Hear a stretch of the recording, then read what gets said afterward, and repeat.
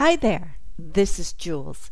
If you would like to watch this episode on video, please go to my show page, which is loaradionetwork.com/Jules. That's JEWELS to see the last two videos. All videos and radio shows were completed in absolute love just for you. So please enjoy. You're listening to the Law of Attraction Radio Network.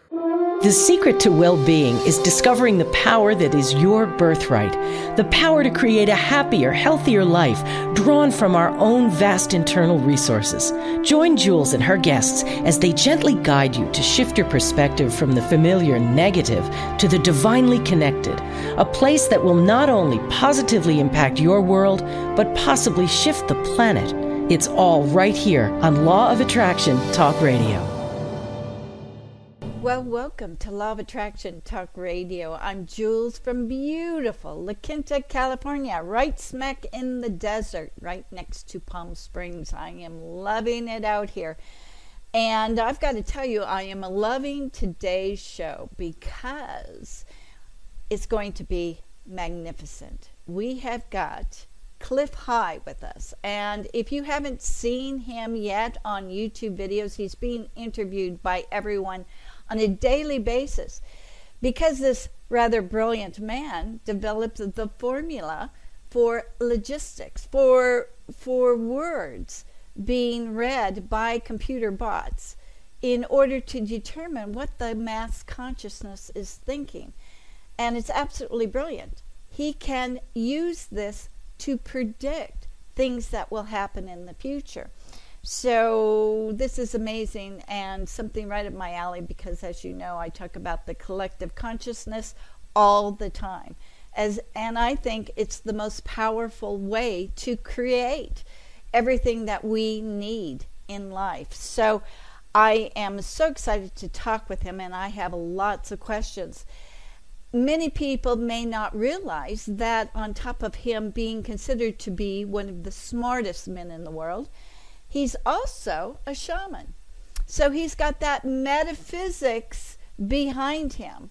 And it's really amazing. I caught it once that he was talking about the law of attraction. I thought, oh my goodness, this is the perfect excuse to have him on my show. And I'm so delighted.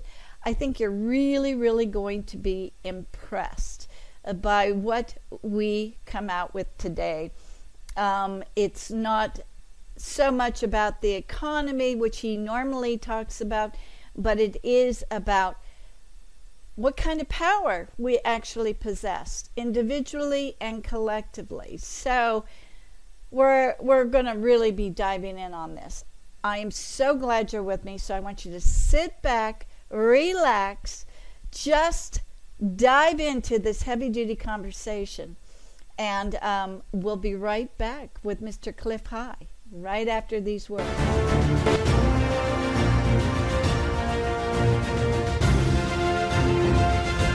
It's here, it's hot, and it's a must-read. It's the science behind the Law of Attraction magazine. Every issue brings you great articles and in-depth how-tos from all your favorite Law of Attraction experts, authors, scientists, and medical professionals.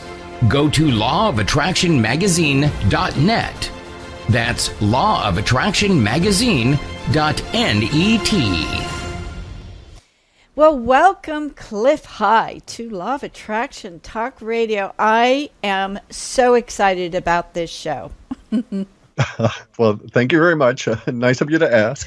What's amazing is that you are known as one of the smartest men in the world. And yeah, that's kind of silly, but yeah. Well, I don't think so, because I think you've shown me in all of the videos that I've seen you talk about your techniques. It's pretty amazing. But I wanted to go back into another area because you said that you do not have any degrees. That's correct, yeah. So you haven't been indoctrinated. Well, no, that's not true because I was a military brat. So for 17 years, I lived, my formative years in the belly of the beast, so to speak. Oh, I gotcha. Okay. But you're also a shaman. I heard you say that. Yeah, that's exactly. Yeah. So, but that's a matter of genetics, not, so such people don't choose to do that. We do that out of necessity. Yeah. I can explain in depth if you want, but it's so a lot of people sort of try and do that as a living, Right. and but there are people like myself that have no choice for that because it's genetic in us, and so I can speak from experience as my particular genetics, and there are other kind of genetics that also force people into that kind of work. And so in my particular case, I'm what's known as a schizotypical. Now, a schizotypical is someone who is the sibling of a fully fledged paranoid schizophrenic.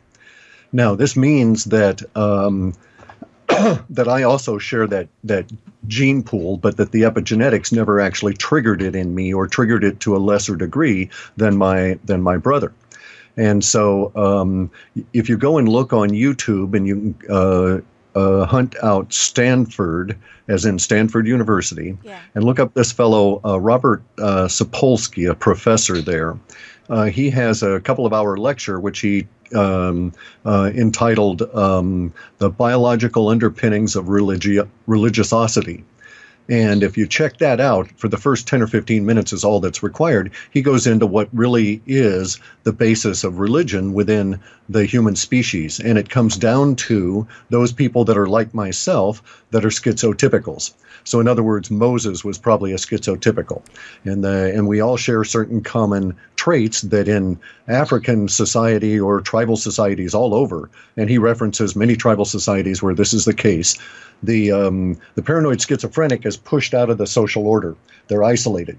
Now, I know why this is. He doesn't speak to that, but it's because paranoid schizophrenics have a hormone in their skin that makes people nervous when they sweat. When the paranoid schizophrenic sweats, it makes people anxious and unsettled because of the hormone coming in.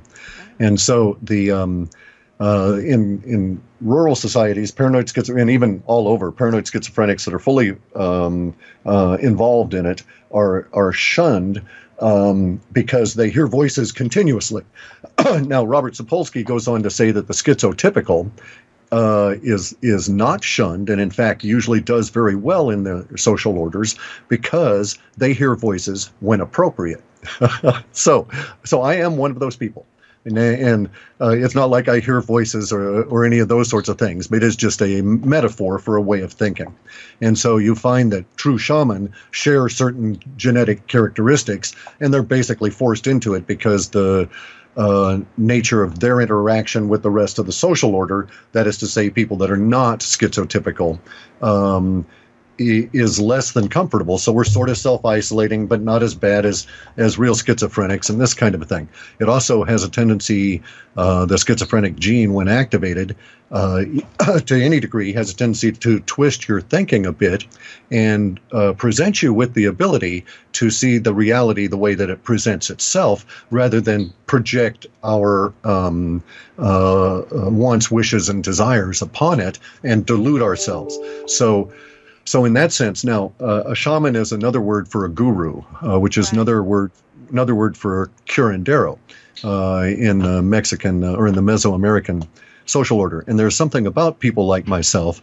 We're not nice people. A guru is not a nice fellow, because the function of a guru or a shaman is not in any way to appease your understanding of reality. It's actually to walk on up and slap you in the face and point out the reality that's about ready to bite you. That's you. That's me, exactly. And so when I do that, it's done with as much love as I possibly can, because I'm doing it to get your attention, point out that alligator truly is going to bite you, because I'm able to speak alligator, so to speak, and I see that he's got his eyes fixated on your butt, and so maybe you should pay attention. But But there's also this, you can't tell people things, right? You can't insist on this in the shaman world. So it's a difficult, trail to follow. And as I say, I'm there because I was forced into it by my genetics. Well, and actually, I'm grateful that you were forced into it, because the information that you're providing for everyone is invaluable. So I'm really grateful that you're like that. Yeah, thank you for that. And I'm grateful that it's not wasted. Okay, that in other words, universe had a purpose for me, and I'm fulfilling its purpose as best I can. And as a result of that, I get some feedback that says from universe, as you just did, that hey, you're doing an okay job. This is what you're supposed to be doing. You are doing a really great job. So I want you to tell all of the listeners who may not know about you yet, the formula that you devised with words and the computer bots and the predictive qualities that you are coming up with. I mean, you were the one who came out and said, look, Trump's going to win. It was like a landslide, and you were absolutely right on target. It's because of the linguistics, and basically here's the functioning premise. Okay, the functioning premise is that all humans are psychic. I can prove this so many ways that I don't even bother anymore. If you don't understand that, I don't have time to discuss it with you. You need to go and get a little bit educated. So all humans are psychic, but the vast majority of humans deny they're psychic, and they're not aware they're psychic, but the psychicness will leak out. And what my system does is to track that within their choices of words. And so here's something I discovered when I was doing some work on big computer systems. I discovered that people are creatures of habit to a degree that informs and shapes their language and its use thereof. So as English-speaking people, we might have 120,000 English words internalized. We know the meaning of them. We feel reasonably comfortable using them. We feel we pronounce them correctly and don't have any problems saying them in a social setting. And so, but that 120,000 words, really, if you look at what we use, we might only use 20,000 of those words in a year. And in any given week, we might really restrict ourselves to about only 1,200. Wow. Now, that I noticed, I discovered this as doing this work for the phone companies and this kind of thing on big data systems. It became necessary for me to examine language and some of its use patterns in a way that linguists did not. So one of the things I discovered was that there was a continuing, unpredictable, frequent, but irregular alteration of these otherwise very steady patterns. Now, you could see, for instance, just as a diversion here, you could see from a computing viewpoint if they discovered that almost everybody in their organization only used a total of 3,000 words in a week, they could really speed up their email and other things by just simply digitizing those 3,000 words and making them the appropriate choices, etc. And that was kind of where they were after with this particular project. In any event, though, what's not feasible, and the reason it's not feasible turns out, in my opinion, to be this psychic leak stuff, right? So you're going along, you're typing in your usual dog lovers or cat lovers or gardening lovers forum, and you're talking about the usual stuff. And you talked about it last week. You talked about it a week ago, the same week a year ago, and you're using pretty much the same language. Only this week you use some slightly different words. And I wanted to know at that level why. What was it that was prompting the use of these 6 new words in that particular conversation that you had forever, that you enjoy having, and that you're going to continue having. And it turned out that what, in my estimation, was going on was that these psychic leaks were coming on out, and they had to express themselves. That particular kind of stuff works its way through the linguistic center of the mind, and so it sort of falls out of your fingertips, and I'm able to scoop it all up because my software, which was laboriously written over the course of many years, and involves hundreds of executable programs, is able to sift language to the degree that it knows that these words that are being used in this context are unusual. So it grabs them all up for me, brings them back, I shove them into a big database and root around and tie them into this lexicon that I've got, which I've taken all the words in the English language and a lot of other languages and tied emotions to these words at a numeric level so that I can add the emotions or subtract them, if you will. So I do math on it. And as a result of that, I was able to come up with a few algorithms that are able to detect emotional shifts in large ways that I can then feed back into the data set that I've gotten and extract out words that fit the way in which the math is directing me, and we get the predictions that I've got, the forecasts, which are at least 50% accurate. At least half of the stuff shows up, and so that's twice as good as chance should allow. Yeah, exactly. And I think, to your point, HeartMath did a study also with algorithm, and they found that people actually felt the anxiety 15 minutes before 9/11 actually happened. So they were tied into this feeling of tenseness from what HeartMath has been demonstrating. So you're right on target, of course. Right. Well, this is also a component of basically, the field you're in. And so humans are predictive machines. Biologically, we want to continuously predict the future.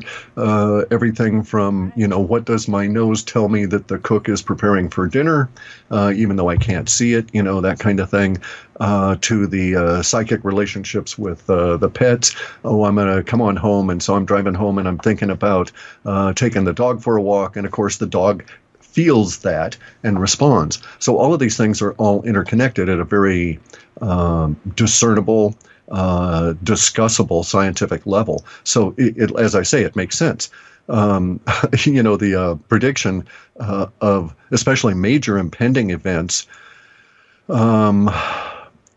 is an unbidden component of the genetics that are shared by schizotypicals and paranoid schizophrenics. That's actually what makes them paranoid. Is a big component of that is their genetics cause them to vibrate to frequencies so continuously they just can't take it, and so the mind has to shut down in order to allow them to be able to filter in something. Schizotypicals, we have a little bit better control. I have a good deal of control because of the life path I've taken and the many years I've put into meditation and martial arts. So, and also analysis of it all, which really helps. And so, back to your point about the feeling it a few minutes early. So if you were in that region and you felt that and you were aware of that, imagine what it's like for all of humanity feeling very large events such as, the pending ice age or, solar disruptions, this kind of thing. That causes very major levels of disruptions through humanity as though it were a single organism.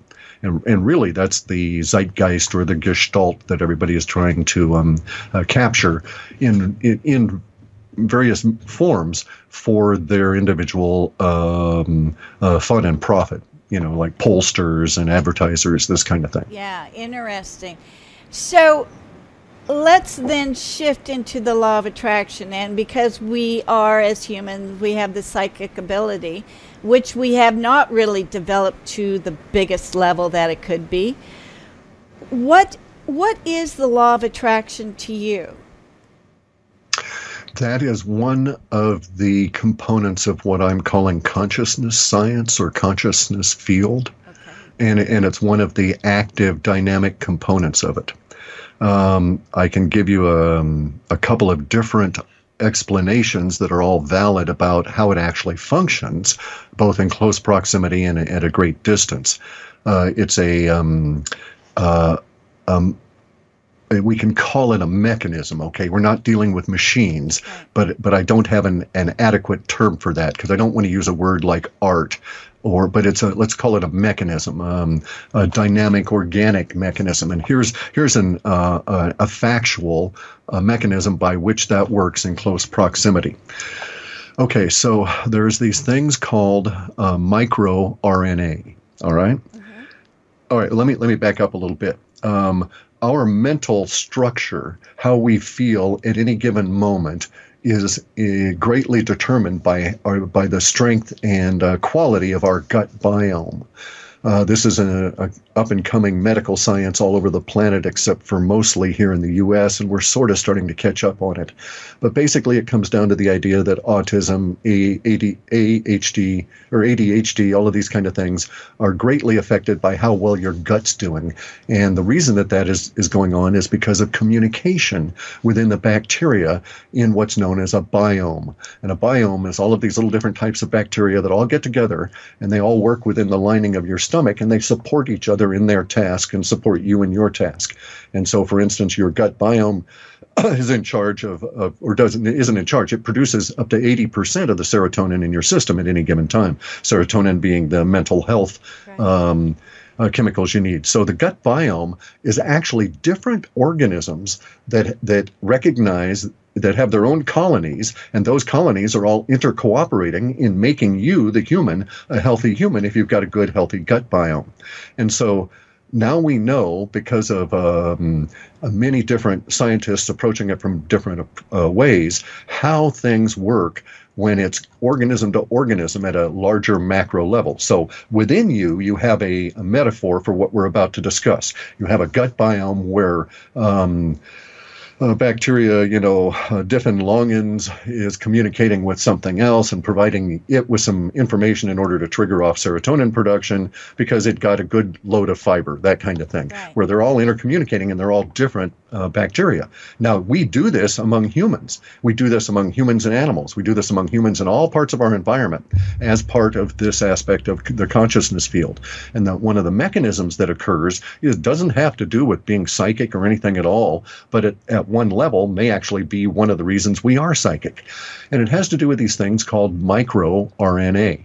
Now, a microRNA is not merely a little chunk of an RNA strand. RNA is a ribonucleic acid. It's a subset of DNA. Deoxyribonucleic acid, okay? And so the RNA, they've discovered, is actually one of, maybe there's many more, but they know for sure that microRNA is like a little trigger or a switch that causes the epigenetic reaction to occur. So somebody that had paranoid schizophrenic tendencies like myself built into the gene is perfectly normal unless those genes are flipped on. So in my brother's case, it got flipped on. In my case, it got flipped on partially, maybe. Excuse me, it's been very dusty here. Anyway, so the microRNA is what communicates between organisms. The microRNA communicates at the level of colony of bacteria to other colony as opposed to little bacteria to little bacteria. But each of the bacteria that receive the microRNA take it as a form of communication, respond to it, and then alter their reaction to the environment. It is actually the mechanism that many of the behavioral scientists are looking at as being the mechanism of adaptation and evolution to your local environment. And we get these microRNAs everywhere continuously. And we get them in the form of in our food. They pass through the gut, and they actually are absorbed by the bacteria within our gut, and so are transmitted through the vagus nerve back up into our brain and cause brain changes within us. So that is a level at which you can respond to the microRNAs of another person and feel that instant chemistry. Makes sense, right? That's the feeling. You also get these things wafting. The microRNA is also communicated in hormones and pheromones. So, as a result of which, that's where you get that, how do I want to say it, that sort of electrifying feeling that is a response to someone else that you're sure is in the room. You're a little bit heightened, the hair on the back of your neck stands up, that kind of thing. And there's some kind of anticipation there without understanding or being able to fixate it on an individual. Interesting. Right. Now, the consciousness, so that's actually the physical being. Correct. Okay. So that's a physical component of this. Now, humans are not just the solid matter. We have many envelopes, let's call them atmospheres, around us. These atmospheres are the reported energy bodies and this kind of thing that you see with auras. Hang on a second. Just been terrible here for dust. Chemtrails? Exactly. And I've been out in them. So, yeah, exactly. So it's just a real problem. Okay. So, in the consciousness science business, it's kind of it's going to really develop. It's going to be a really cool, new science for a lot of things because it'll be at the base of some of these field sciences that are going to develop. But consciousness science is deriving a great deal from physics, trying to exclude it from experiments. So there are some physics experiments that they know mathematically should produce 26 variables in the outcome. It should be one of 26 options. When they run these experiments for real and you have a human anywhere near it, that probability field that they call it collapses down to 4. This experiment, no matter how often they do it, no matter what conditions, if there's a human near it, they'll only get one of 4 answers. But if they're able to take this experiment, put it into a box, have a remote switch that's on a timer, that timer is triggered by a magnet that's flipped over accidentally by a hamster doing his wheel, so you have no idea when it's going to occur. When they do that, then they get that range of the other 22 potential things also showing up. And so they're able to note that it is indeed consciousness that's affecting this. But they never go on to think about, well, geez, that tells us a whole lot of something maybe we want to go and investigate. Yeah. So anyway, they're trying to exclude it. Same thing with the quantum computer guys all around the planet. The quantum people into quantum mechanics are trying to exclude consciousness because it mucks up their strangeness. Now, if you look at it the other way, though, and look at what they're trying to exclude, that actually is telling us something about how these mechanisms work. So imagine you're in a situation where you're, it's sort of like vibes, the term from the 70s, right? And you go to a situation where you're in a complex social environment, business, work, partying, it doesn't really matter. And you're in that have to interact phase of it all, and you're looking around for someone to relate to, all of a sudden you'll see someone look back at you, right? Right. And it's because you looked at them, and you recognize that they're looking back at you because you looked at them. So there is. Yeah.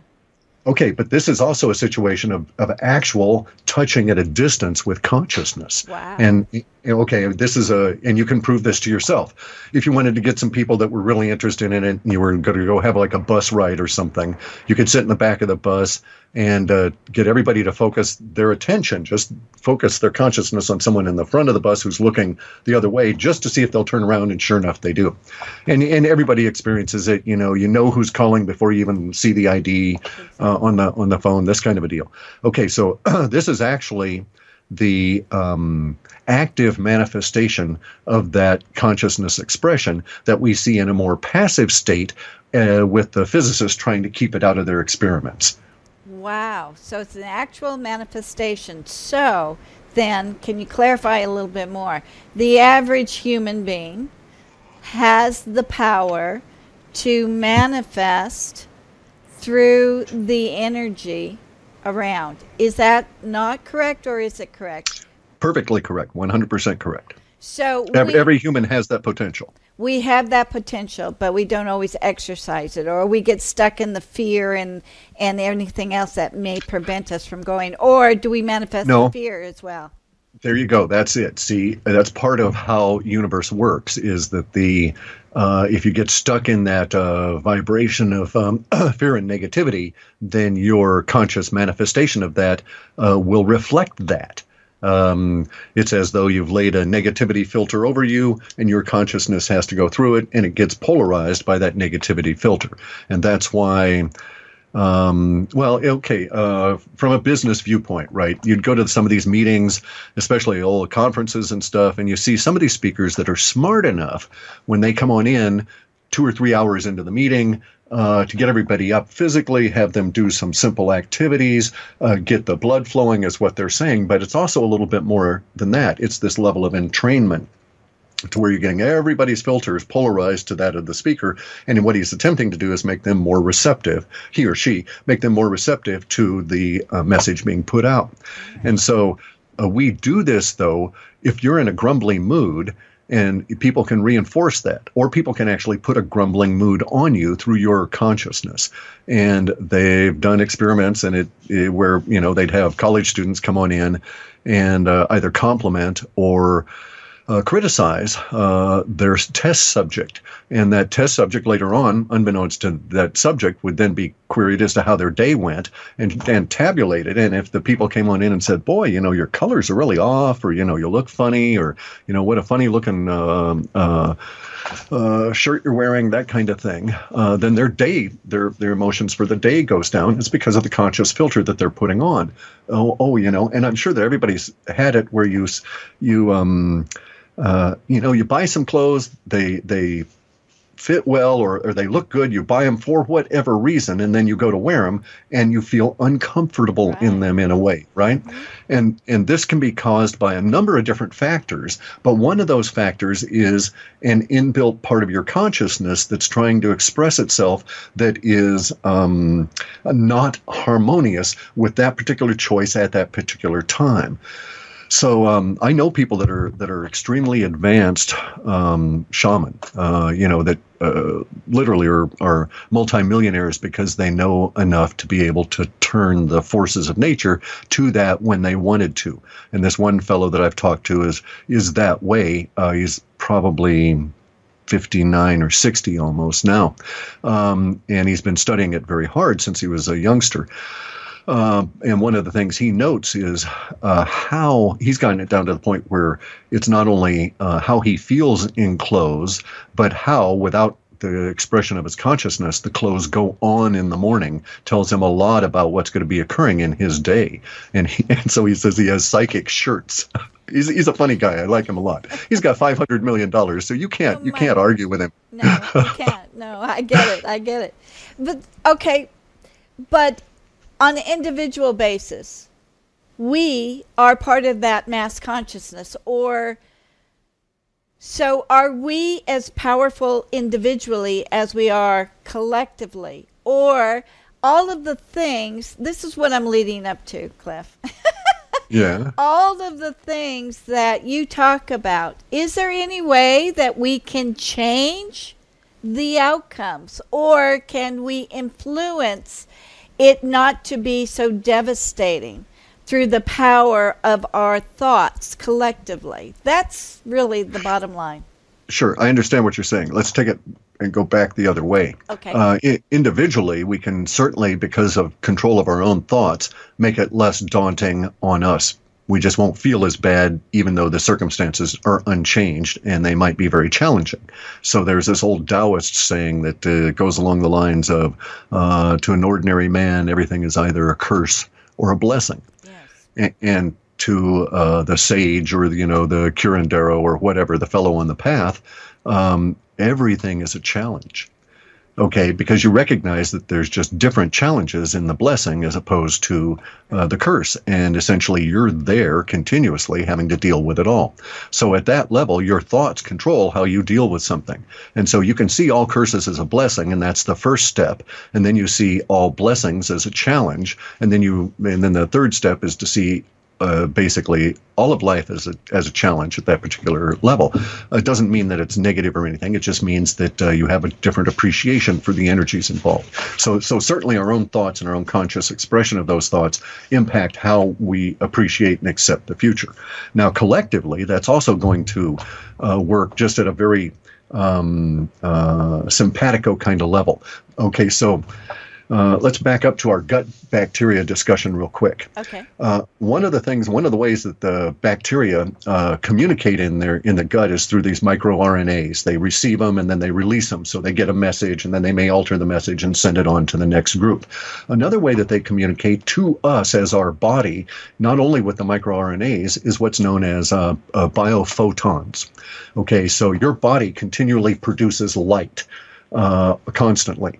And you can see that's the light you see when you close your eyes. You're actually perceiving not false light, but what are known as biophotons. And this is your eyes themselves that are creating these small little particles of light. It is supposed that these biophotons are used to write instructions in our DNA and other components of our structure, the same way that we use light to write instructions on an optical disc with little bursts of light. And so it makes a lot of sense when you think about it that way. Now, biophotons are really interesting because they can be transmitted. They are continuously transmitted from one organism to all other organisms around it. And this is part of that communication and cross-connection level, the actual mechanism, if we want to use that term, by which you can attract someone's attention by looking at them. You're actually focusing and sending biophotons to them, which they'll receive and want to respond to. And that's one of the mechanisms by which this works.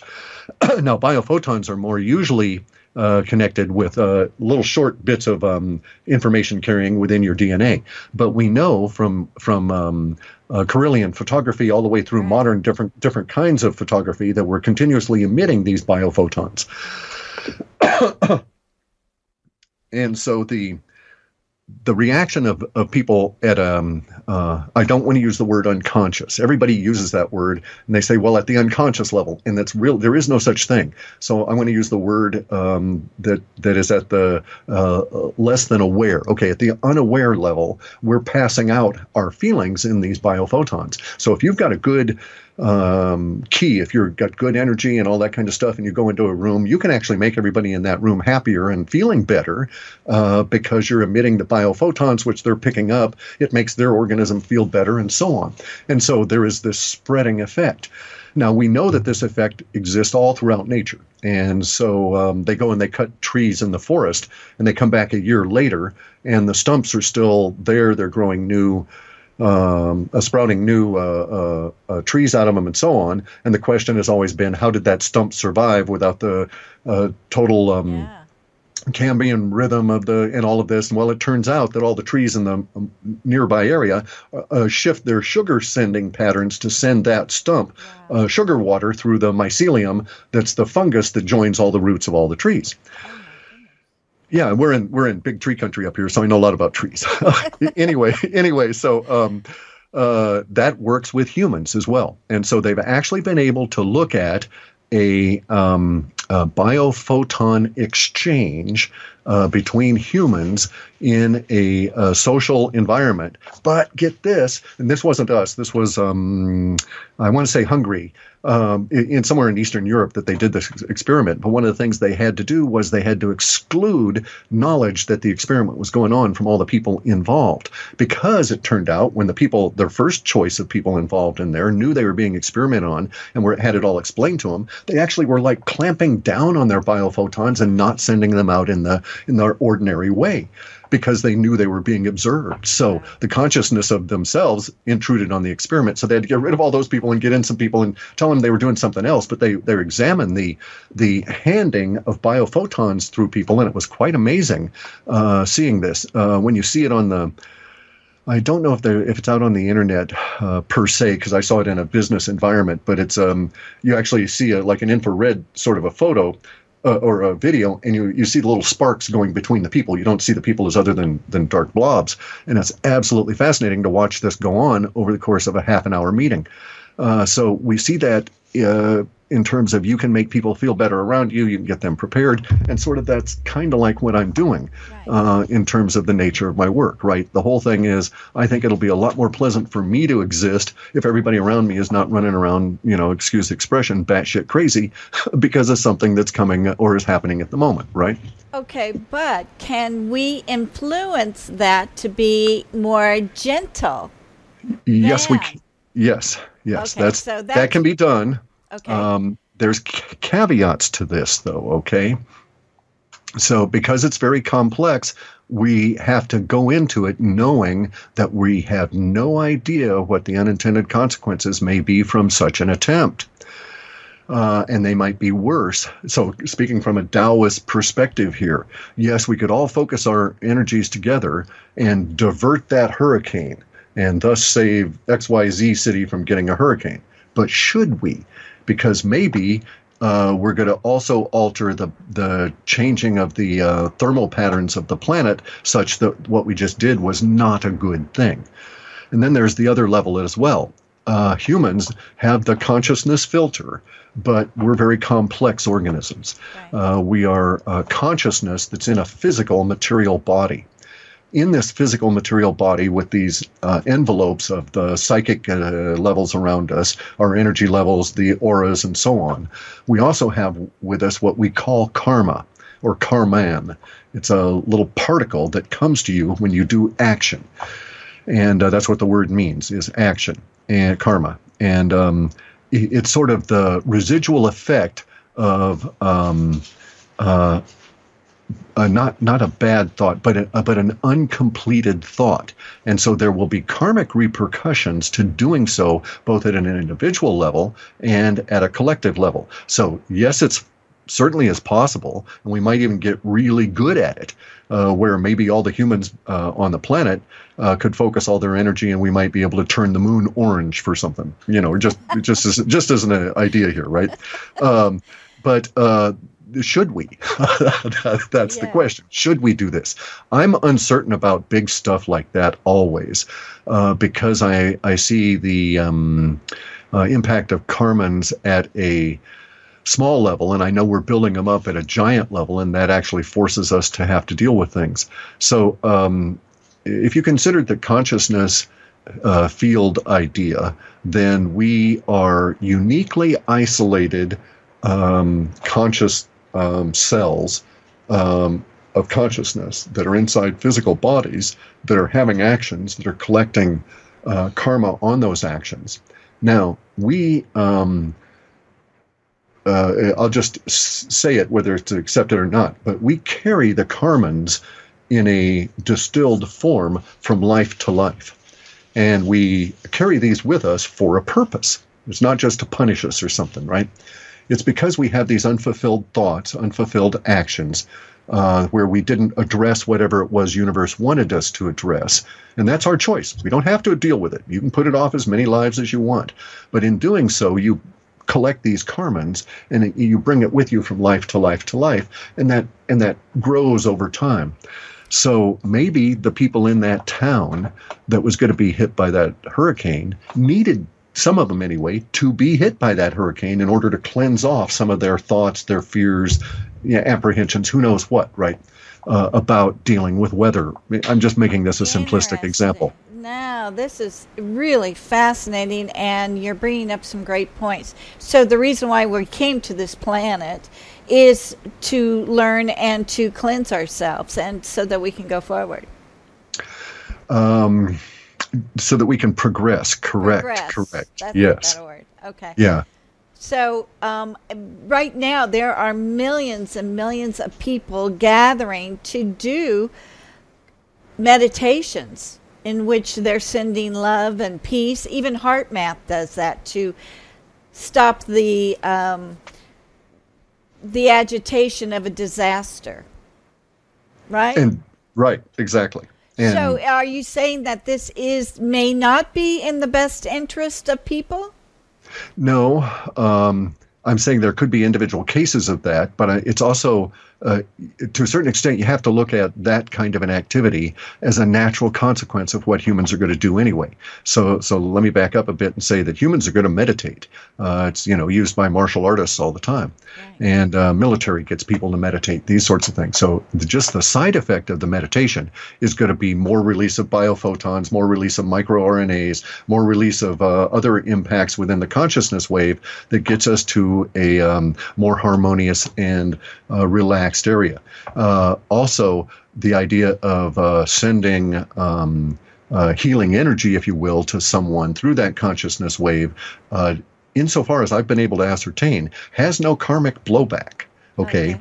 Even so, appears. I mean, you can actually go and, as an aside, you can go and look into the Jain religion, Jain, and I can't think of the guy's name. I've got the book here somewhere, but there's this German fellow who's an adherent to that religion that went to the trouble of categorizing karma, the individual karman, particles, how it all works and what it accrues to, and how you basically, it's sort of like in a video game, it's if you do this, you're going to get 20 Karmans, but if you do that, you'll only get 2.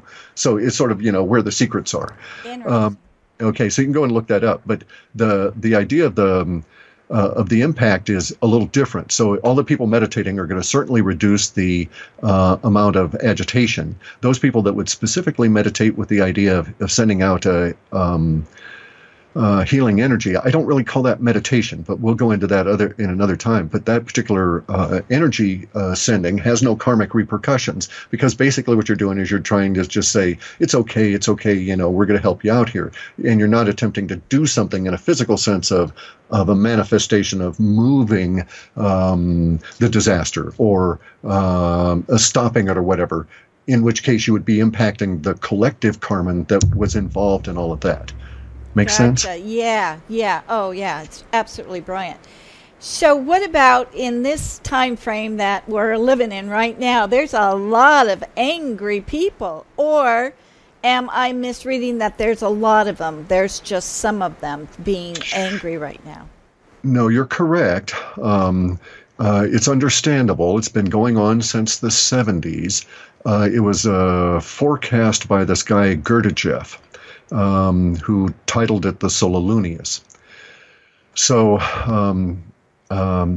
there's a lot of stuff we need to unlearn as humans. Okay, so we need to back up a little bit here, way back. Okay, so let's first off deal directly with your point. There's a lot of angry people. They're angry because of what Gurdjieff titled the Sololunius, and he did that because it was Sol, the sun, making us all loony. And what's actually going on is an increase of energies are causing a reaction within humanity in the greater mass of it. And you'll see that there's a great many people that are reacting to this they're taking it as irritation into their system. And that may be individual karma. We can get into that at another level, but there's this big energy wave that's coming into the planets, all of the planets within our solar system, and it has to do with the what's known as the solar flow around our sun. Our sun is not a nuclear reactor. It has no nuclear explosions going on it anywhere. The surface of it is actually quite cold. And the reason that there is the heat and light coming off of it has to do with its position ahead of us in a big cone. As we're all moving through space, space is not a vacuum except behind the sun. And it's going through interstellar space, the space between suns. And in doing so, it has to push its way through. That causes the solar flow around it. That creates the plasma on its surface. The plasma is an electrical energy that we see as what we've been told were nuclear explosions. The solar flow is what concerns us at the moment, because as the flow goes around the sun does things to alter it before that flow gets into the planets. We're in the inner planets, and we're small compared to the bigger outer giant planets. And we can tell from the solar flow, for instance, that global warming is caused by humans is absolute total BS.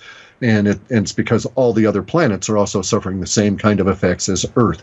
And as far as we know, there's nobody up there driving the SUVs. Plus, we now know that the Jupiter and Neptune and all the outer planets are reacting in a much more violent way than our inner planets. And we should be quite thankful that we're not living in any of the outer planets relative to the solar flow. Now, the solar flow is, the flow is increasing, which is actually going to cause us to have an ice age, because it means that the sun is weakening its impact on the solar flow, the cosmic rays that are coming around it, which are going to cause more clouds and shed more heat. We're going to lose light. We're going to go into an ice age. But it is also that same solar flow at all of the different energetic levels, and this is electrical energy. It's not just light. It includes sound, and it includes X-rays and all of the other kinds of energies you can think of, and millions we haven't even decided names for yet. And those are all impacting us, and people through their individual karma and their individual bodies are reacting good, bad, or indifferently. And that's what's going on. That's why there's more turmoil at the moment and so on. And this is part of a 420-year pattern that if you, or cycle, and if you looked at this cycle, the last instance of it was the Maunder minimum, a small ice age. And that if you'll also look at the historical records of the Maunder minimum, prior to that period of time, there was a huge amount of turmoil, migrations and so on that were brought nasty, brutal conflict around the world as we see now. And in many cases, we're seeing it in the sort of the same places. Wow. So you are saying that we're going to have an ice age. Correct. I've heard this time and time again. And I'm glad to hear that all the anger is just not brought by one man with Trump being elected. So I'm delighted to hear that. So tell us, when is this ice age supposed to hit? Well, it's going to be it's actually starting now. So it started last year, 2015, insofar as a particular metric, which is the solar irradiance. The annual total solar irradiance dropped precipitously in that period of time. Carbon dioxide went up. Carbon dioxide is always a following indicator. It always rises during in a brief burst during the cooling period. When the rest of the planet is cooling, the carbon dioxide is given off, and then it's reabsorbed by the oceans at that point. And so we have several different things that are affecting us as to the ice age. So by 2022, we will have been 1 year into the new solar minimum. And so this is the 11-year sunspot cycle.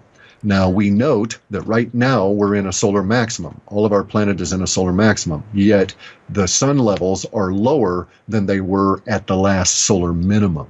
So our total solar irradiance is way down, and it is lower than the last solar minimum, even though we're in a maximum. So we know right from there that we're already lowering the sun's irradiation, and we're cooling.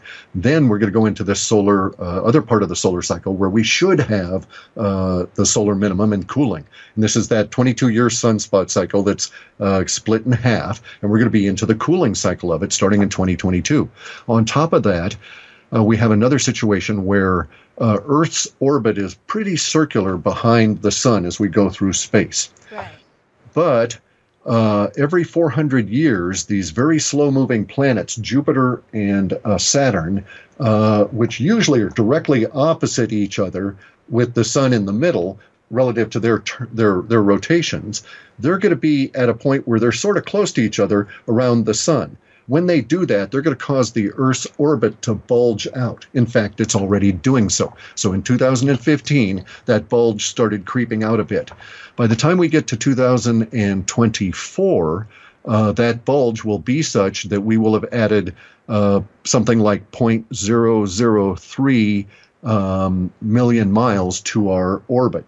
Just enough in the bulge to cooperate with the minimum solar cycle. Now, minimum solar cycle aside, if the sunspot cycle was at its maximum and just blazing, we would still be going into an ice age period of time, because the bulge of our Earth is taking us away from the sun, and will reduce our solar exposure by 1/8 between now and 2024. So we'll lose 1/8 of our solar exposure, and we weren't very maximally getting exposed anyway, because the metric that they're using is 2014, which was right at the cusp of us going into this period. So we have those two elements going together, and then we should find out by 2028 if we have this longer 100,000-year cycle in there. So we have the 22-year cycle, the 420-year cycle with the planets, and there may also be a 120,000-year cycle that pulls us into an even deeper ice age. Now, the real effects are going to be felt in food production before anything, because that's the most sensitive. So that's why I've been harping everybody should, get greenhouses, especially if you're in the northern hemisphere, grow food under glass. The reason that you need to do this is because the effects of the ice age are going to be longer, deeper, colder winters, less fall and less spring, and very brief, probably quite intense summers.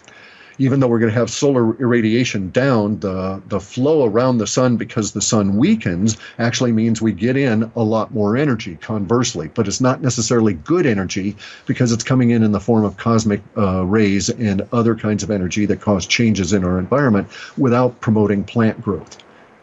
Oh, good. Okay, so we have got to go indoors with our food production. So we're going to have longer winters, heavier winters, and so we've got to pay for the electricity to heat us, or are we just going to use fire? Well, no, actually the data sets show that we're in a transition period, and I don't have, because it's out far enough, I don't have data that takes us out in any kind of details into the 2020s. But we're right at a juxtaposition point here, where if we don't face reality and deal with the developing ice age, and face the weather and planetary degradation, then the species is facing a level of extinction. Not because of what we're doing, but because we would be delusionary and not reacting to the climate changes that are already causing food crises. So you'll note, for instance, that food is up, fresh vegetables are up 5 times in cost in Northern Europe this year because of the climate problems that destroyed the southern European vegetable crops.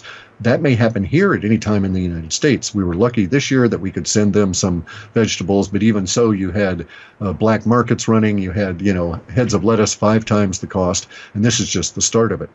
So the expectation is that we'll see, in an unaware population, you would see things like the yellow horde, the Mongol horde that moved through basically down Siberia, came out of Mongolia into the warmer southern regions because of the ice age conditions that were the climate conditions that forced them down. And so we would react that same way if we don't think about it. We would react badly. Now, if you'll notice, the Chinese have been preparing for this for a number of years, decades perhaps. You have lots and lots and lots of people, especially in the business world, that can only see just so far. I'm not saying they're stupid or anything like that. I'm just saying that their vision is limited. And so they see all these Chinese ghost cities as being an example of construction industry run wild that couldn't be reined in. Right. But if you look at what they're doing strategically, where these cities are being placed and so on, and the efforts that the Chinese are attempting to do to terraform northwestern China, specifically northwestern China, because it's a key indicator, which I won't get into. But nonetheless, all these cities and so forth are part of a larger design for large mass of their population to have to move south. Wow. And so you'd be foolish not to plan for that if you knew that was coming. And Wow. so this is an example of a mature social order. We don't live in a mature social order. We live in a social order that in the United States, a USA pop, that's been run by very immature minds, and they are pedophiles. The pedophilic mind, by its very nature, is extremely immature and is incapable of facing reality. It is incapable of dealing with its own, in the male, with its own testosterone, and dealing with a view of reality as a discrete and as a being of integrity. Now, in integrity, there's 3 components to that: thought, word, and deed. All go to the same point. So people like me because I have integrity. All of my thoughts are woo-woo. Everything I do is woo-woo, etc. Right?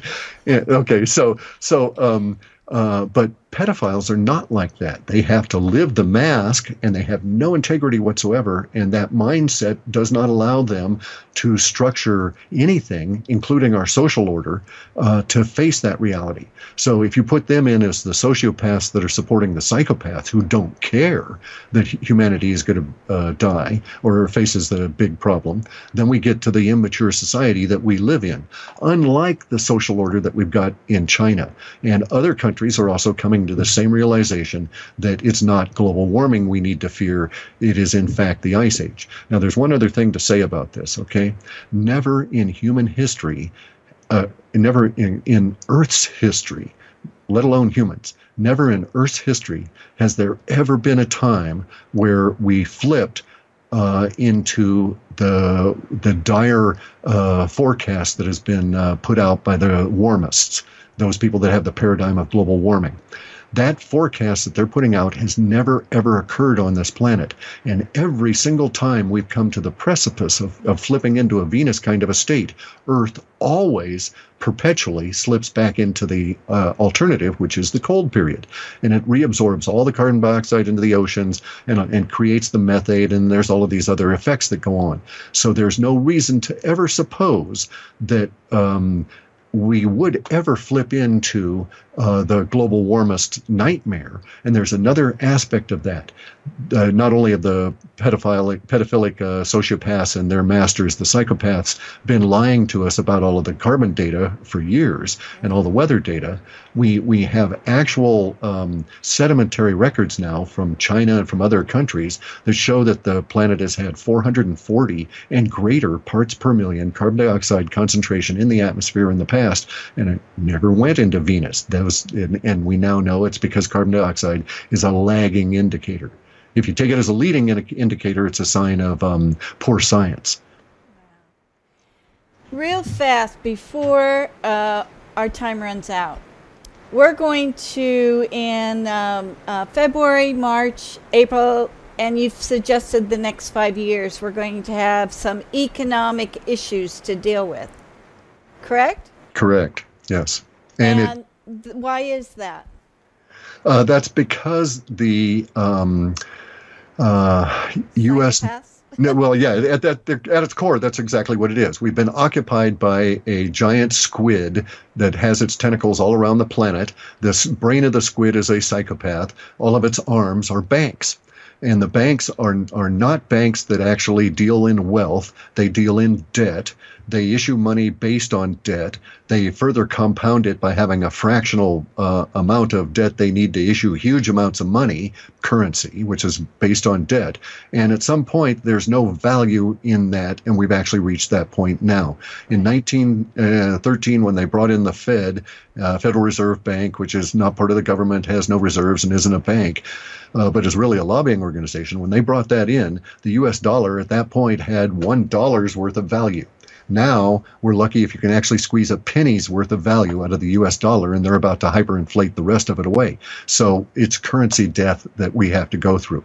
The currency crises happen predictably throughout humanity. We're not immune. They've happened 5 times in our USA, and we've had to get rid of currencies, the revolutionary currency, the Confederate currency, the greenback currency. Those don't exist. You can't spend those in this country. And as we see, it can just take a whim, and all of a sudden, as in India, you can't spend your currency. And when that kind of stuff happens here, we will have the kind of chaos that's in India at this point. And we're going to have to deal with the aftermath of it for years, because the psychopaths and their minions, the sociopaths, they don't think very well, and they're not thinking in our interests.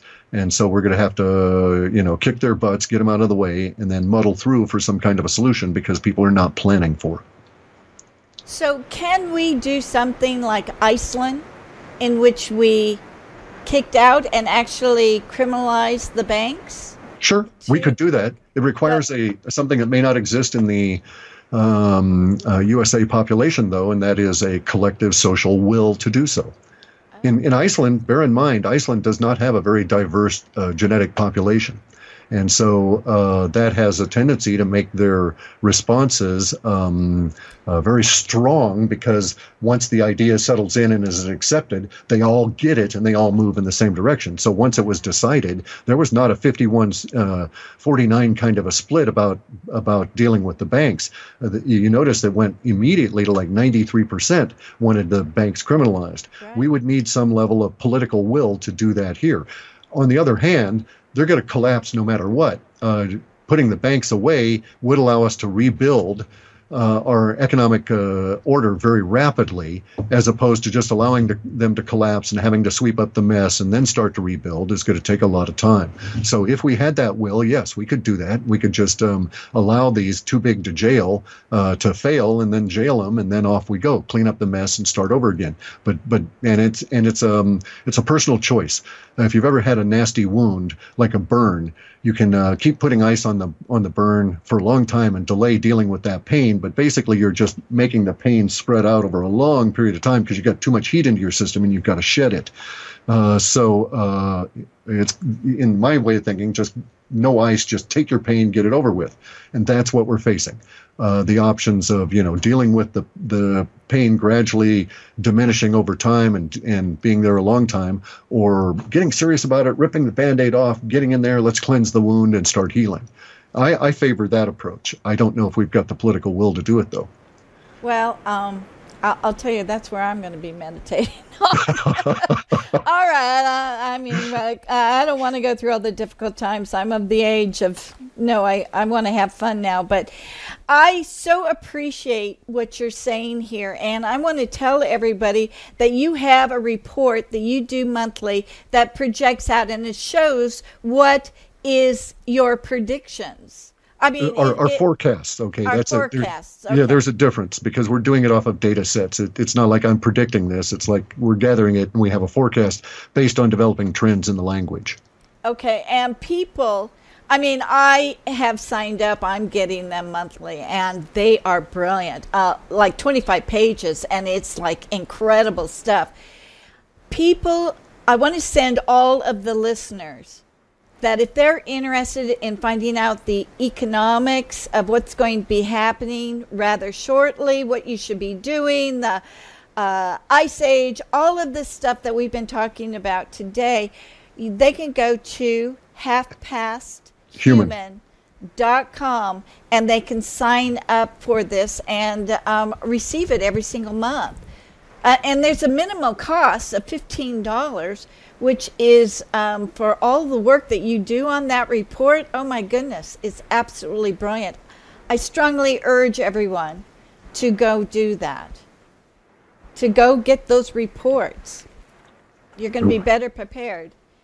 And that's, you will be. I was going to say, you will be just reading it. It'll expand your thinking.